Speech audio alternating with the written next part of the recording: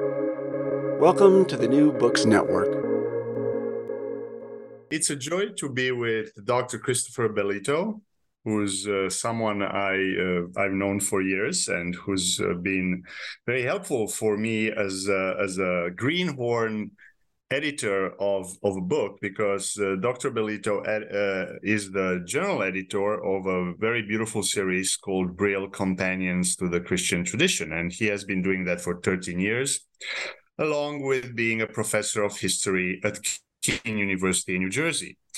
And because he has so much time on his hand, being he wrote also a book. He just finished, did a book, a beautiful book called Humility, The Secret History of a Lost Virtue. And I thought, reading the book, and when I first saw the title, I thought, what a timely book, what a necessary book in the current context. And I'm going to pass the microphone to him, so to speak, and ask him why he chose to write this book and how he approached it and what he wanted to achieve with this book. Well, Please. Thanks for having me. It's a pleasure to be here and to be working together in a different way, in a different key than we were as author and editor. So this book was not deliberately written in reaction to current events. Timing works out, but I, like many people, they discover the next book while they're writing the previous book. And so my previous book to this one was published in 2016, and it was called Ageless Wisdom, where I read through the Bible and tried to get a sense of the interplay of age and wisdom. This was published by Paulist Press.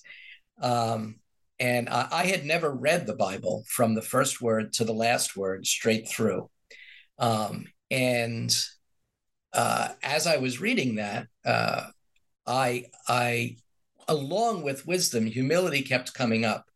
And for a while, I thought that I would put those two things together, but there was just so much to do with humility that it was almost detracting from the points I wanted to make about age and wisdom.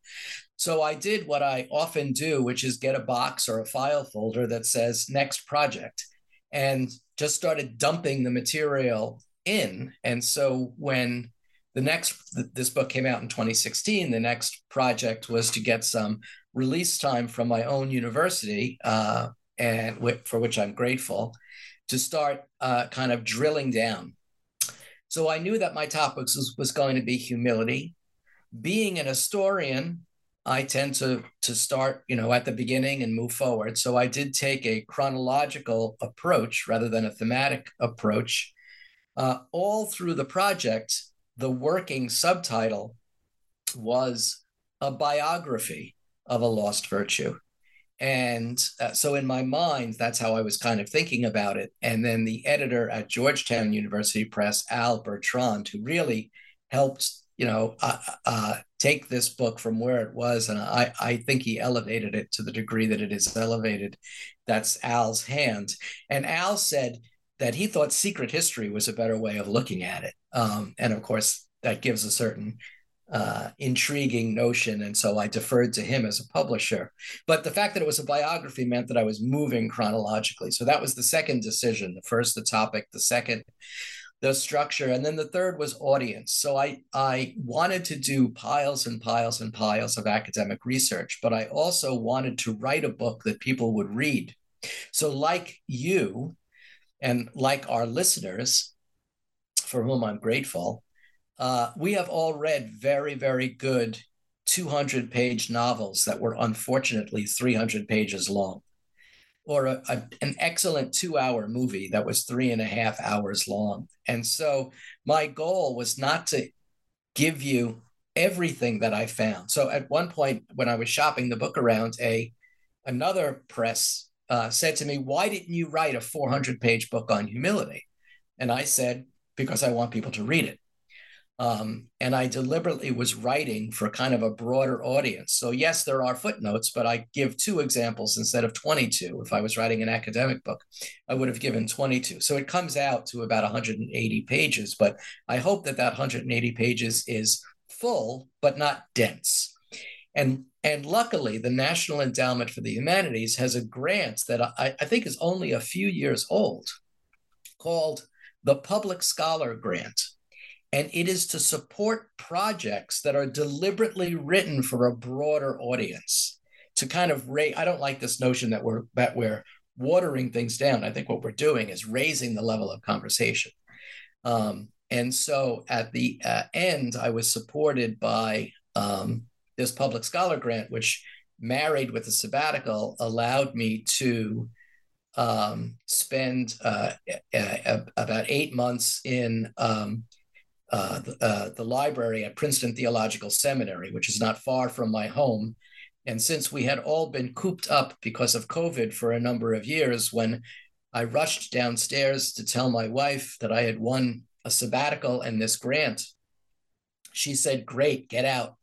And so I was very grateful that Princeton gave me a locked office and borrowing privileges, because, as you're writing, you always have to look up that last thing and access to their databases. So there were a lot of people who kind of helped me with this book. So that's the kind of the genesis of the project. Oh, thank you. So let's delve into the book and try to get a grasp of the argument. Maybe I should ask you about the general gist of the argument, right? Before we delve into each of the, so we'll start with the prologue and then we'll go through the different chapters. And as you said, the chapters are somewhat chronological. Yeah. Is there a general? So Please go ahead. Yeah. So in part of the problem when you write a book, I mean, when I give book talks, my opening line is that this is not a lab. This is not, I'm so humble and you can be too.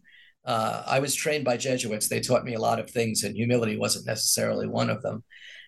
So I'm not at all. That's the problem, right? So the epigram, which starts the book, is a Yiddish proverb that I got from a dialogue partner, a Jewish rabbi with whom I've been giving presentations for years, who's a close friend. And it's the Yiddish proverb, "Too humble is half proud." It's delicious, right? Too humble is half proud. And so the minute you start talking about humility, every joke in the book can start to come up.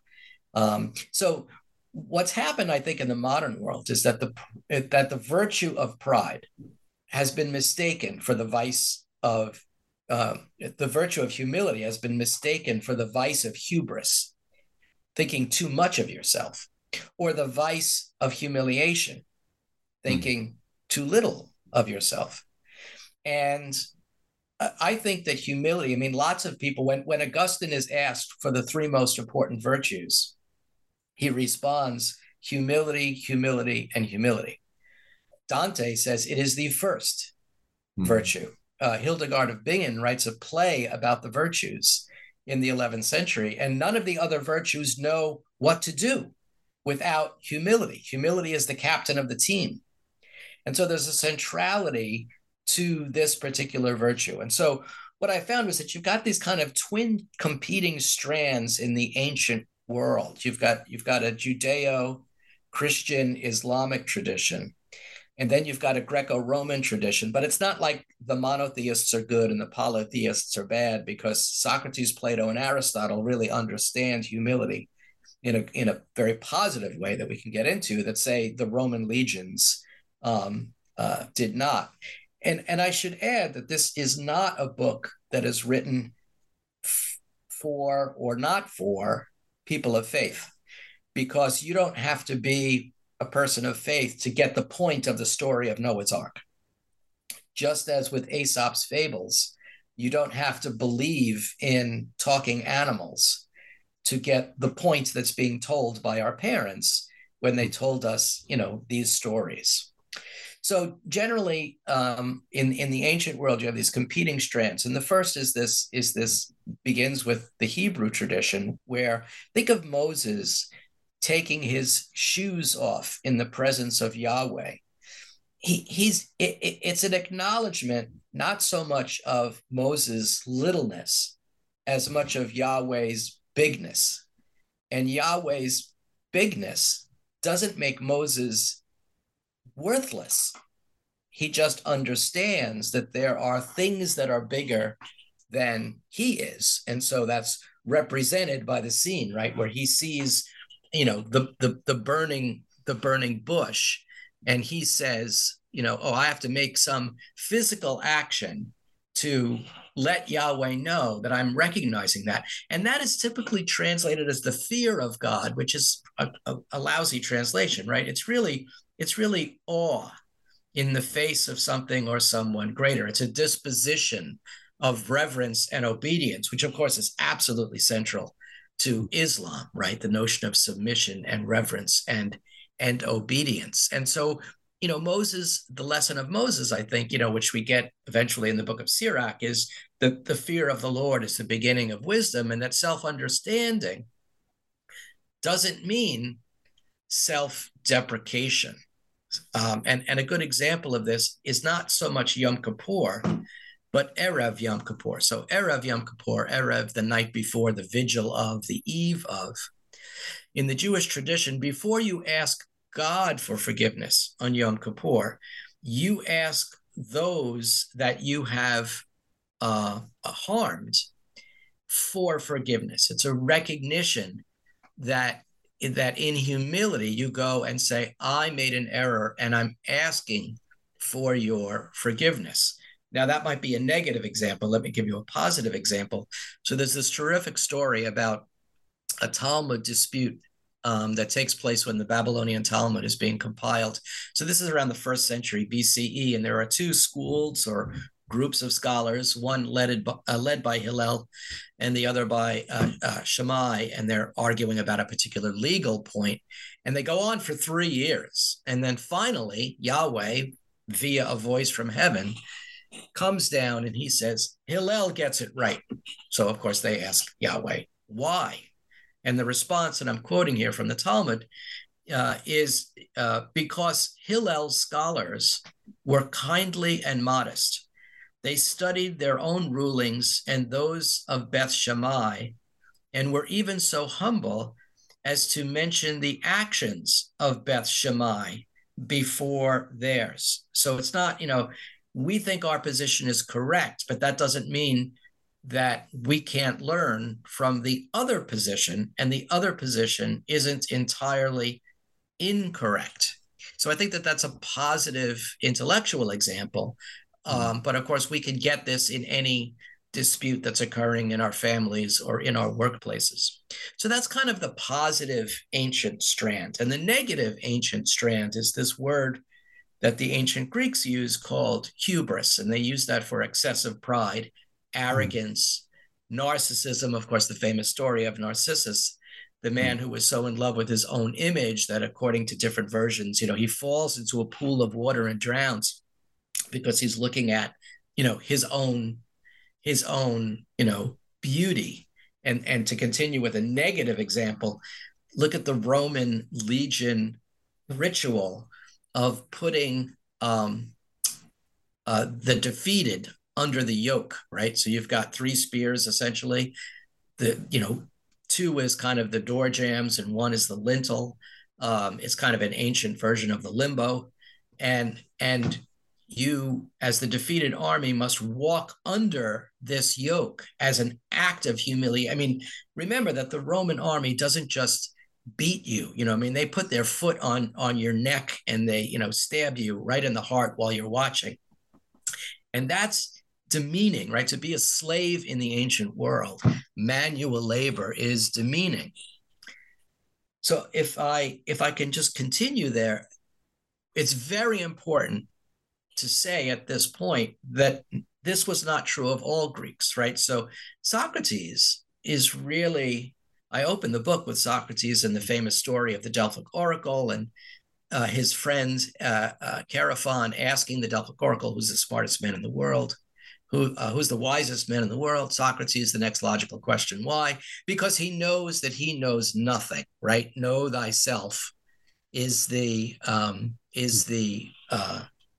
slogan over the Delphic Oracle. And so, this really freaks Socrates out. I mean, I'm quoting here from Plato's Apology. So what Socrates does is he goes around to all of these other people. He goes to politicians, he goes to artisans, he goes to poets, and he discovers that each of those people knows what they do, carpenters, poets, whatever, but they don't know more than that, but they think they know more than that. Mm-hmm. So Socrates says, so I withdrew and thought to myself, I am wiser than this man. Mm-hmm. It's likely that neither of us knows anything worthwhile, but he thinks he knows something when he does not. Whereas when I don't know, neither do I think I know. So I'm likely to be wiser than he to this small extent that I do not think I know what I do not know. Right? I mean, it's really, so that, that blows against the ancient, Greco-Roman idea that the state of humility is humiliation, right? You are a slave, you are a prisoner, you're a POW, you don't have any dignity, you are less than, right? Lowliness is an absolute negative. And Aristotle, Socrates' intellectual grandson, of course, I think people think that virtue is the opposite of vice. And of course, the way Aristotle laid this out is that virtue is between two means. Mm-hmm. So to give a different example, so bravery is between cowardice and recklessness. And so for Aristotle, when Aristotle talks about pride, he's actually talking about humility, because he's talking about proper pride, the virtuous mean, the virtuous balance. We can kind of hear Confucius here, right? The doctrine of the mean. Mm-hmm. For Aristotle, proper pride is the virtuous mean or balance between the vices of thinking too much of yourself, mm-hmm. vanity, hubris, and thinking too little of yourself, humiliation. Mm-hmm. Mm-hmm. Mm-hmm. Yeah, thank you. Yeah, thank you for clarifying these two trajectories. And as I was listening, I mean, one question that arose is, there's still there are clearly similarities, but there are also differences between these two traditions, right? Oh, absolutely. And because in many ways, let's say the theistic or the Christian tradition, when you also talk about Islam and Judaism, seems to be a little more radical in many ways, right? It's not, as I read it, they don't talk about humility as a balance, right? It seems to me more radical, and the more emphasis on self-denial. Nevertheless, where the balance might arise is because you give several examples. Hildegard of Bingen is one of them. Is that humility has to be understood in harmony with the other virtues, right? So it's in a way similar to the Greco-Roman view, or that virtue is a multiplicity, entails other virtues, as it's not just one, right? And you cite a very beautiful, just at the beginning of the book, page 2, humility is not humiliation. Humility is a virtue, not a vice. Isaac the Syrian, a wise 7th century person, described humility as itself humble. And what salt is to food, humility is to the virtues. But without humility, all our works are in vain. Humility, like salt, brings out the best in others. Without humility, there are no other virtues. And then you go into the story of Oderisi da Gubbio, right? The example of pride in Dante's Inferno. So right. So please. So what happens to in the Paradiso, in Purgatorio, excuse me, Dante lands on the terrace, the level called the patio, called Pride. And he meets there an artisan whose field was illuminating manuscripts. And his name was Oderisi da Gubbio, as you mentioned. And, of course, Dante's walking around basically saying, what are you in for? As if they're in prison. And Oderisi is weighed down by this arrogance. He strains under this big boulder. It's like Sisyphus, right? The myth of Sisyphus. And this boulder bends him double. So Dante asks him, what is this about? And so Oderisi tells him the story that in life he was very disdainful of another artist by the name of Franco of Bologna, even though he knew Franco was a better artist.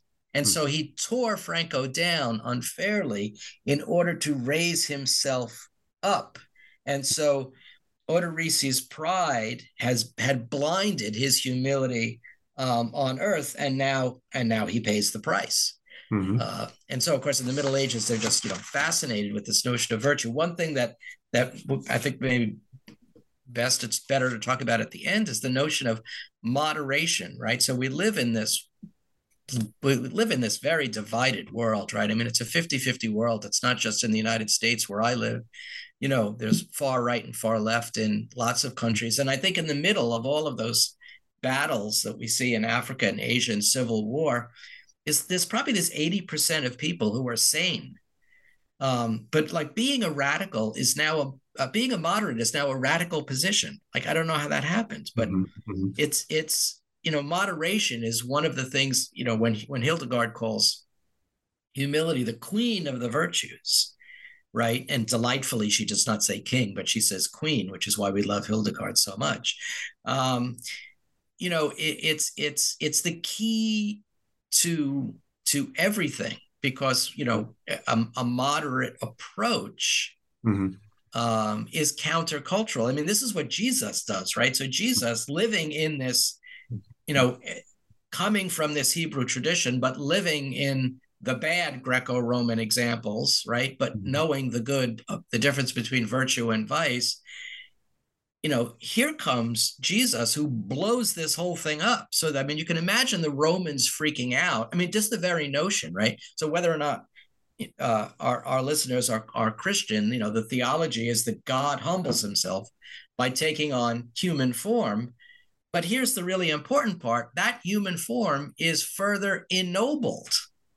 And so when Jesus says, blessed are the meek, he's not talking about the wimps, but those who are lower on a social scale by dint of being born that way, or losing in a battle and being a POW, being taken as a slave. And, these are the people that the Romans just trashed. And manual labor, which of course was the work of slaves. Jesus is saying that there's a dignity to humility, a dignity to manual labor. So when he says things like the first shall be last and the last shall be first and the leader should serve, and here he's washing the feet of his disciples, and those who exalt themselves shall be humbled, and those who humble themselves shall be exalted. The Romans don't know what to do with this, right? They just they don't get it. And so you can see where this Jewish, Christian, and now Muslim concept of humility all kind of fold together, right? So I repeatedly ask Muslim scholars. I am not a scholar of Islam. I am not Muslim. And I repeatedly said, what's the word for humble? And every single one of them said, we don't have one. It's related to. And a word that kept coming up, apart from the fundamental submission and stance toward Allah, is patience. Patience is part of it. Patience is tied to a positive or a healthy sense of meekness. So if I can give you an example from a Hadith collection, charity does not increase wealth. No one forgives except that Allah increases his honor, and no one humbles himself for the sake of Allah except that Allah raises his status. And there's a clear correlation there between that Muslim notion and the Christian notion of anyone who exalts himself shall be humbled, and those who humble themselves shall be exalted. I mean, there's a clear line there, right?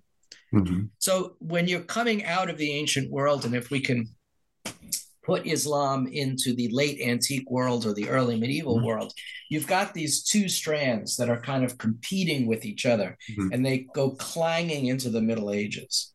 You mean the Greco-Roman more, and then the theistic, right? Yeah, right. Exactly. Except remembering that we have to realize that Socrates, Plato, and Aristotle are more in line with that more positive theistic version. Yeah, because let's say the theistic version, and it seems to me more radical and almost like a singularity, right? Humility is once you step out of it. I mean, you're already in danger, in danger territory, right? You cite at the very end of the book, page 127, you cite the famous passage from C.S. Lewis's Screwtape Letters, right? And yes, right. can you read that? Right. So for those who don't, don't recall, so it's 1942 when C.S. Lewis is writing the Screwtape Letters, which, as many of his books, began as radio addresses. Mm-hmm. And of course, 1942 is not a high point of humility in world history. Mm-hmm. And the story is that Screwtape is an undersecretary in hell. It's just such a delicious premise. And he's writing to his nephew, and his nephew is named Wormwood, great name. And Wormwood has been assigned his first soul, and the soul is referred to as the patient. Mm-hmm. And the goal is to make sure that the patient embraces vice, not virtue, because if the patient embraces virtue, then the Wormwood and Screwtape side, the devil's side, will lose to the enemy. And it's always in the text capitalized. So the enemy is God. And so what he's doing here is he's playing with this notion, look at how humble I am, right? Mm-hmm. So this is Screwtape advising Wormwood on how to corrupt the soul of this patient. Mm-hmm. Your patient has become humble. Have you drawn his attention to this fact? Catch him at the moment when he is really poor in spirit and smuggle into his mind the gratifying reflection, by Jove, I'm being humble. And almost immediately, pride at his own humility will appear.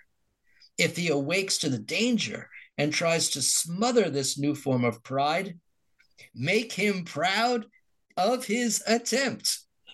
And so I think what, it really captures the different levels of irony that's going on here. And it seems to be, if you read the other paragraphs in this letter, that Wormwood's patient is really kind of enjoying humility because he had been very self-absorbed, and now he's helping others, and that's bringing him much greater joy. So this is terrible in the eyes of Screwtape. This is an alarm bell. And so Screwtape continues, you must therefore conceal from the patient the true end of humility. Let him think of it not as self-forgetfulness, but as a certain kind of opinion, namely a low opinion of his own talents and character. Some talents, I gather, he really has. Fix it in his mind, the idea that humility consists in trying to believe those talents to be less valuable than he believes them to be. So he's saying, pull him to the two strands, the two wings of the Aristotelian notion. Either pull him to hubris or pull him to humiliation, but don't let him settle in that nice balanced middle of the true good pride or the true act of humility. Okay. Great. One of the most fascinating chapters of the book is chapter 4, right? Chapter 1 is, just to summarize it, chapter 1 is ancient notions in humility. Chapter 2 is humility in a biblical key. Chapter 3 is a medieval golden age, and I think we've got a little bit of a few insights and facets from each of the chapters. The chapter 4 is a paradox of learned ignorance, and the title might be a little cryptic for people who are not familiar with that tradition in the Middle Ages. So I'm going to ask Chris to unpack that a little bit and explain what the tradition of learned ignorance is all about. After that, right, please go ahead. Well, for me, I'm a medievalist, right? So of course, the most important chapters are going to be the one, are going to be those two chapters, right? Which I think are the heart of the book. Chapters 3 and 4, a medieval golden age and the paradoxes of learned ignorance, because it's in my wheelhouse. Okay, but also I think, and again, this is an age of faith, as it's sometimes been called, but the period of the Middle Ages has a lot to offer, even if you are not a person of faith today. And what the Middle Ages got right, and I'm going to use their language, but again, you don't have to be a person of faith, is the balance between faith and reason, fides et ratio, right? So what? Let's take the example of Abelard, right? So this Abelard is this 12th century philosopher and teacher. People know kind of the salacious story about Abelard and Eloise, and Bernard of Clairvaux, the founder of the Cistercian order in North America, recognized typically as the Trappists, such as Thomas Merton. Bernard of Clairvaux kind of goes after Abelard, not because he's anti-intellectual, that's a caricature of Bernard of Clairvaux, but because Abelard has no guardrails.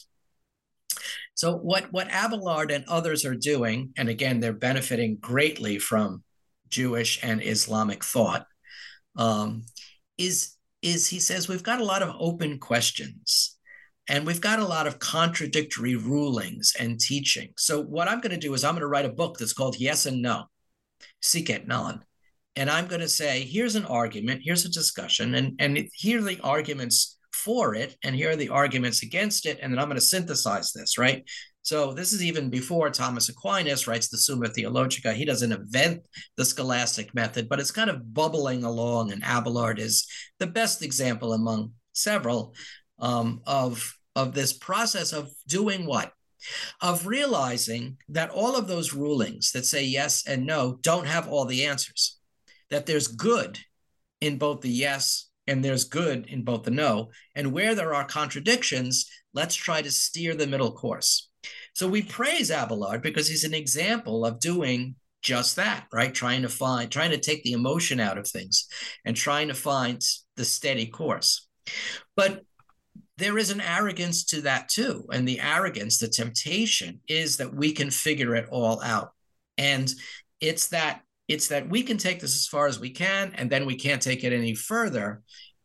That's Bernard of Clairvaux's position, and he's afraid that Abelard is going to kind of go too fast, right? So, I mean, to be gloriously anachronistic here, it's kind of like, I think it's a great idea that we can use stem cells to grow a new kidney for someone, because then maybe someone can live a longer life.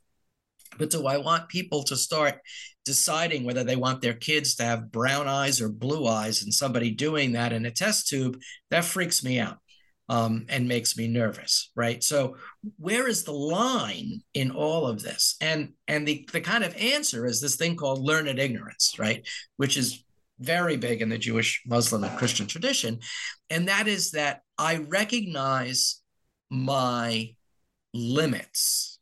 And so you have a lot of reformers, educational reformers, who say, let's be careful here, okay? So let's use some of the words that they use. Like there's this thing called, I tell my students, there's a difference among information, knowledge, and wisdom, right? Information is anything I get off the internet, and they just presume it has to be correct because it's on the internet, right? Knowledge is when you take all of that stuff off the internet and start talking about what makes sense and what is logical and what can be verified by facts. Wisdom is entirely different from that. One need not be educated to be wise, right? You've got these, we all have the example of a great grandfather or a nona in my own tradition who may not be educated at all, but is the wisest person. You would never make a life decision without talking to that person. And so in the Middle Ages, what they're saying is, yes, we can get scientia, we can get information, and maybe we can get knowledge, but that we have to recognize that doesn't make us wise. This is what Socrates found out, or the people that Socrates questioned found out about themselves, which is why he was so annoying. And so you have someone like Jean Gersson, who's the chancellor of the University of Paris. So he would kind of be the equivalent of a provost in, roughly in an American university setting. And, he does this educational reform, and he says, let's be very careful about curiositas for its own sake, right? So the cliche, curiosity killed a cat, right? So why are we studying? We're studying to understand things so that we can be better people, so that we can serve others, not so we can strut around and say that we know it all, not that we can, like Oderisi, champion ourselves by trashing others, Franco of Bologna in Dante's story.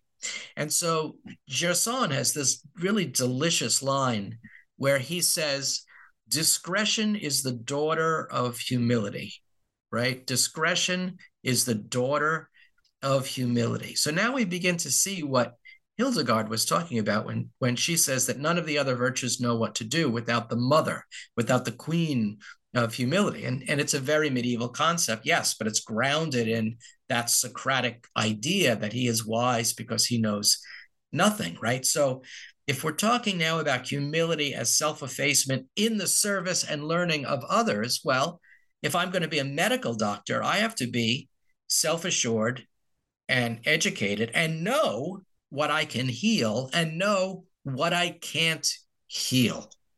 Know what I can heal and know what I can't heal. And so to use another example, someone that I study, Nicholas of Cusa, also known as Cusanus, who lived in the 1400s, the example that he uses, and as a philosopher, Adrian, you'll of course love this, right? Is that all of knowledge, God's knowledge, is a circle, and our knowledge is a polygon inside that circle. And no matter how close we mathematically get that polygon to be a circle, it will never be a circle. And at that point, you don't say, I'm stupid. What you say is, this is as far as I can take it right now, and I hand it off to the next generation. And then the next generation, I mean, to use a silly example, it's kind of like having a DNA sample from 1951, but not having a blood sample from 1951, but not the technique of a DNA analysis that you have in 1991 to solve the crime, right? So learned ignorance to me it's something that I try to teach I try to remind myself to live my life like this, but I try to help students understand this as well. And what's really interesting for me as we're moving into a world now, 15th, 16th century, we have the kind of this creeping constitutionalism. Of course, that's part of the recovery of the Greek polis. Is this notion that my knowledge and my skills are related to a common good. That if I am good at something and bad at 9 other things, that I need to get 9 other people who are good at those other things, and together we can form a community, right?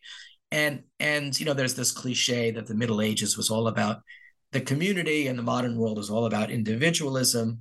We can knock both of those cliches down, but there is a sense of the common good that you get in the Middle Ages that begins to get trumped a bit in the early modern and modern world, with this rise of individualism, which is not a bad thing, right? Like let's try to figure all this out.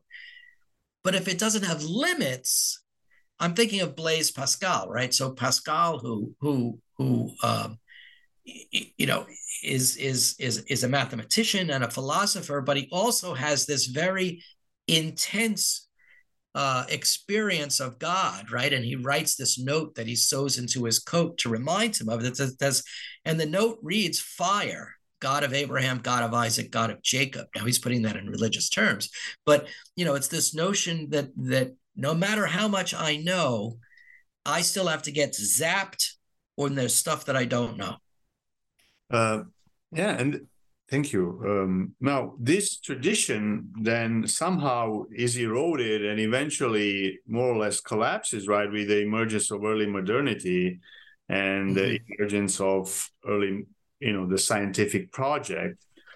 And you do a wonderful job in explaining the different nuances of that project. On the one hand, you have Hume, and maybe we'll cite that passage from Hume on page 111, who completely disparages and discards the humility project along with Prince Albert as well. But then you have people like Bacon and Darwin who still preserve a little bit of and then Mary Shelley's Frankenstein who are aware of the danger of hubris of the and still preserve a little bit this concern not to become hubristic.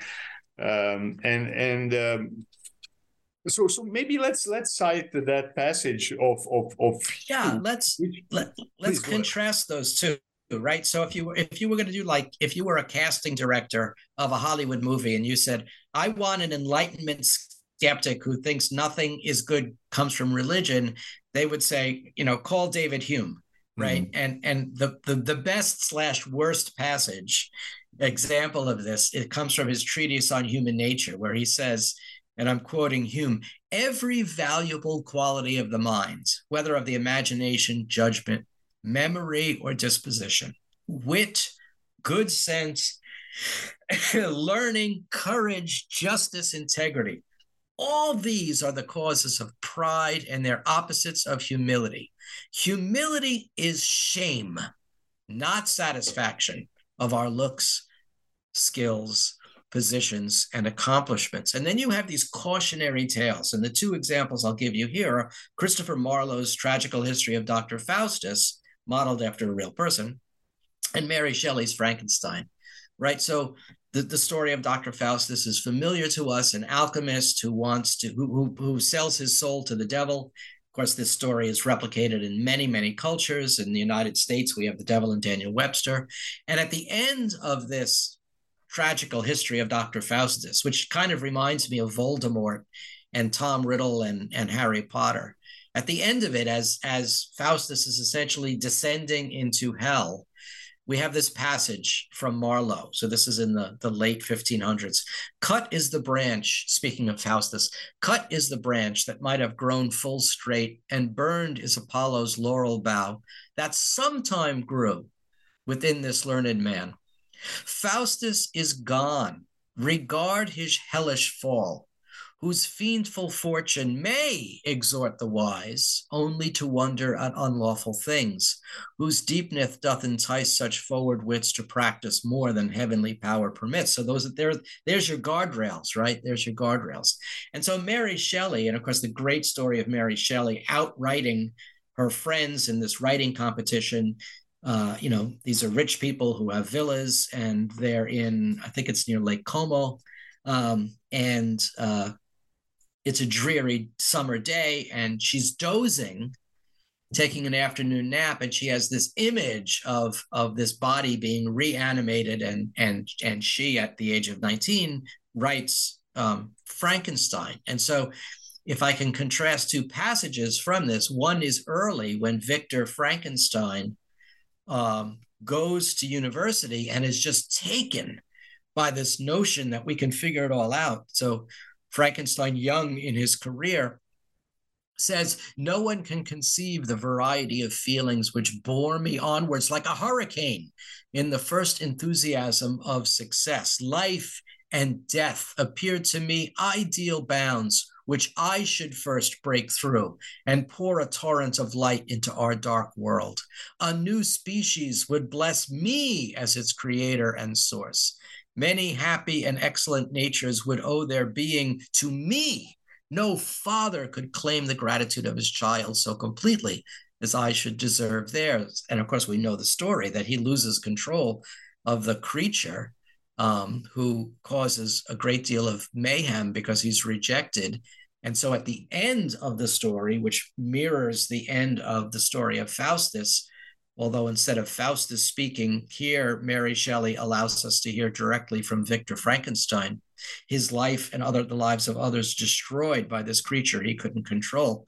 Learn from me, if not by my precepts, at least by my example. How dangerous is the acquirement of knowledge, and how much happier that man is who believes his native town to be the world than he who aspires to become greater than his nature will allow. And of course, Percy Bysshe Shelley, her husband, writes the famous story of Ozymandias, right? I'm walking along a desert. I see two like calves, right? The bottom half of somebody's legs. Obviously, this was a gigantic statue, and there's an inscription that reads, "My name is Ozymandias, King of Kings. Look on my works, ye mighty in despair." And then Percy Bysshe Shelley tells us, well, nothing beside remains round the decay of that colossal wreck, boundless and bare. The lone and level sands stretch far away. So we have these kind of cautionary tales. Yeah, and in spite of these cautionary tales, and here we are, right? And I think the issue of AI might have arisen with all its force after you finish the book, because now we're dealing with another Frankenstein type of temptation, right? With the entire AI issue, which is an entire conversation in itself. And I think this book, is a good reminder, if not a warning. But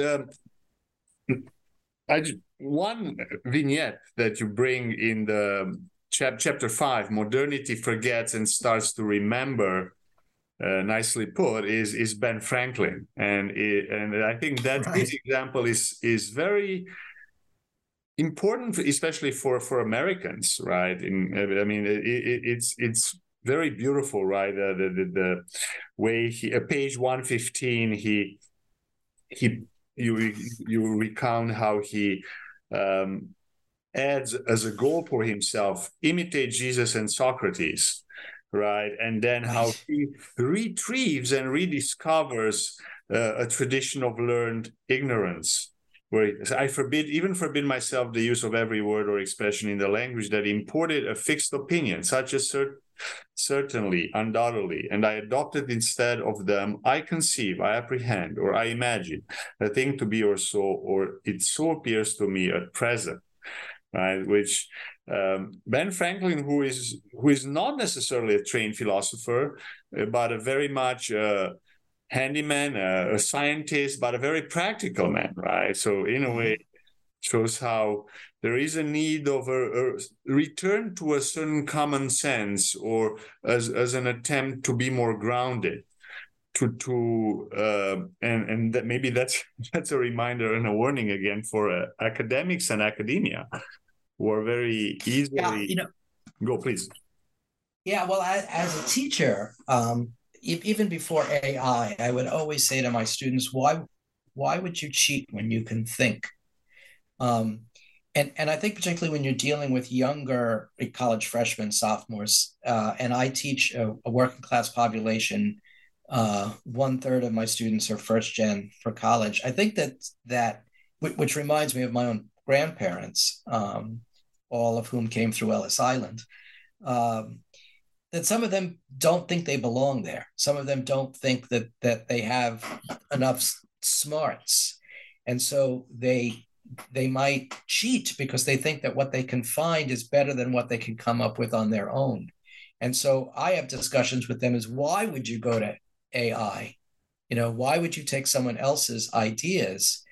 What that means is you don't have enough confidence in your own idea. So let's talk about why you don't have that confidence, right? And it's very easy to, when your students start putting whilst and the word honor has a U in it, it's very easy to catch this kind of thing. But it's also this notion that, why are you presuming that the AI has a better insight than you do?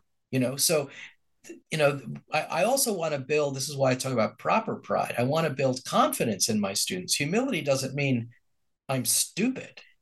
Humility means I know X amount and there's more to learn. And the more to learn comes in my classes in looking at primary sources that contradict each other and trying to figure out the Venn diagram of what's likely to have happened, and analysis. So I think what I'm trying to cultivate in my students, I hope I'm trying to offer in this book, is that humility is kind of a disposition. It's like a fundamental disposition, or you could use, I don't know, what other word you want to use, posture, stance, attitude, right? It's a healthy state of mind. It's a sense of perspective and proportion. Where do I fit in within this larger world. And once, I mean, this is, in some sense, this is kind of, though I didn't write the book as a commentary on current events, in the epilogue, I did ask myself, well, we've done this history of humility. What is the takeaway? So, famous Jesuit church historian named John O'Malley, who passed away in 2022, he would always, at the end of his class meetings or even public lectures, say, so what? So we spent, an hour and a half on the 16th century. So what? What's the takeaway? So, so what? Well, if I can offer this, I think the so what is that once you embrace humility as a virtue and not a vice, automatically it moves monologue to dialogue because you have to listen to other people, right? And if you have to listen to other people, it's grounded in self-awareness and self-reflection and fixing our flaws. That's why Erev Yom Kippur is a good example, which I didn't come up with. Was brought to me by this rabbi partner, and there's an awful lot of, I find, stubbornness in the world. This imposing my view on others, not because I'm making a better argument, but because I'm essentially being a bully, right? I'm bulldozing you by imposing my views on others. And what does that do? It doesn't convince anybody. It just engenders, people. As I said, I feel like there's this big middle, this radical moderate position. And sometimes, if you turn on two different radio stations or two different television stations, a number of my students, and I'm wondering if they themselves come from families where they had feuding parents who may have divorced, say that listening to the radio and watching TV and watching at least speaking from the American political scene, is like watching two parents who hate each other argue all the time. So I don't see a lot of humility in our public discussions today. Mm-hmm.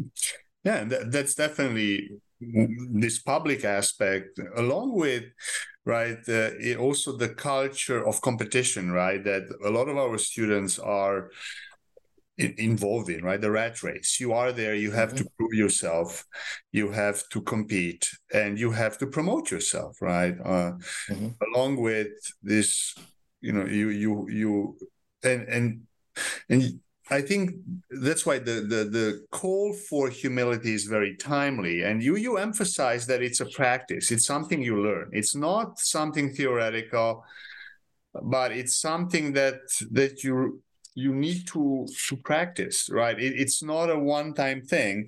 But I'm not sure if I say I'm pessimistic, but and I think another good use for humility is this taking away pressure, right? Given the rat race, given the competitiveness, especially the pressure that first-time college students have. They have to perform, they have to prove themselves. It's a huge amount of pressure, and it's daunting. And a lot of these issues with anxiety and mental health that we see rise in college, in higher education, could be, I think, mitigated, or if not, by humility, by remembering or retrieving humility. But I'm not sure how, let's say, realistic that is. I'm a believer in humility myself, but the competition out there is so violent sometimes that they have a hard time embracing something that seems to undermine that competitiveness. I don't know. Yeah, and also I think, I mean, I'm a husband and I'm a father, and I know I felt in the spring of 2020 when we were going into lockdown, this tremendous feeling of being powerless, and maybe it's caught up in some sort of macho paternal culture. I have to keep my family safe, and then I was faced with, I might not be able to keep my family safe. There may be forces that are larger around here, and so we've got to make some decisions as a family, and And COVID was a humbling experience, and I wonder if we blew that opportunity to learn. Mm-hmm. Because I mean, however you feel about masks, whether they're right, whether they're wrong, whether they're good, or whether they're bad, as I look back, what we said was wear a mask to protect other people. And I think part of the reason that people weren't wearing masks were like, well, you can't tell me what to do. But if we told people wear a mask to protect yourself, everybody would have worn a mask, because our default, I mean, there's nothing wrong with protecting, physically protecting yourself or protecting your family, of course, right? That's the responsible action. But beyond that, very intimate and basic stance, what is our responsibility to the community, to the common good? And this is what, and I'm sure that political philosophers will tell me, and I'm not a political philosopher and I'm not an historian of the American experience, but just, approaching 60, there are ebbs and flows and trends. And it seems to me that there are times where in e pluribus unum, where we've been emphasizing the unum, and then there are others where we've been emphasizing the e pluribus. And of course, the problem is that we make it we say many or one, when, again, that the Middle Ages understood the balance. It's many and one. It's the individual and the common good. They're not in competition with each other. And my hope is that not only can we be more humble as individuals, but that we can be more humble as communities. But we can't be more humble as communities unless we're more humble as individuals. Beautiful. Yeah, beautiful way to summarize it. Thank you, Chris. What are Thank you? You. What's the next project about? What's next? Yeah. I don't know, because this was the first time in my life where the idea for the next book didn't arise while I was working on this book. And I'm fine if this is my last book. I continue to write scholarly articles on 15th century church history and reform and things like that, with lots of footnotes, because a geek like me thinks that's fun. So I don't have another book project. And if I get another one, that's fine. And if I don't, that's fine. That's fine too. Ending in a very humble way. Well, and I said that, you didn't say it. Okay. But I'm very grateful that you devoted your the New Books Network, chose this book, and I'm grateful to you for doing so particularly. Yeah, thank you, Chris.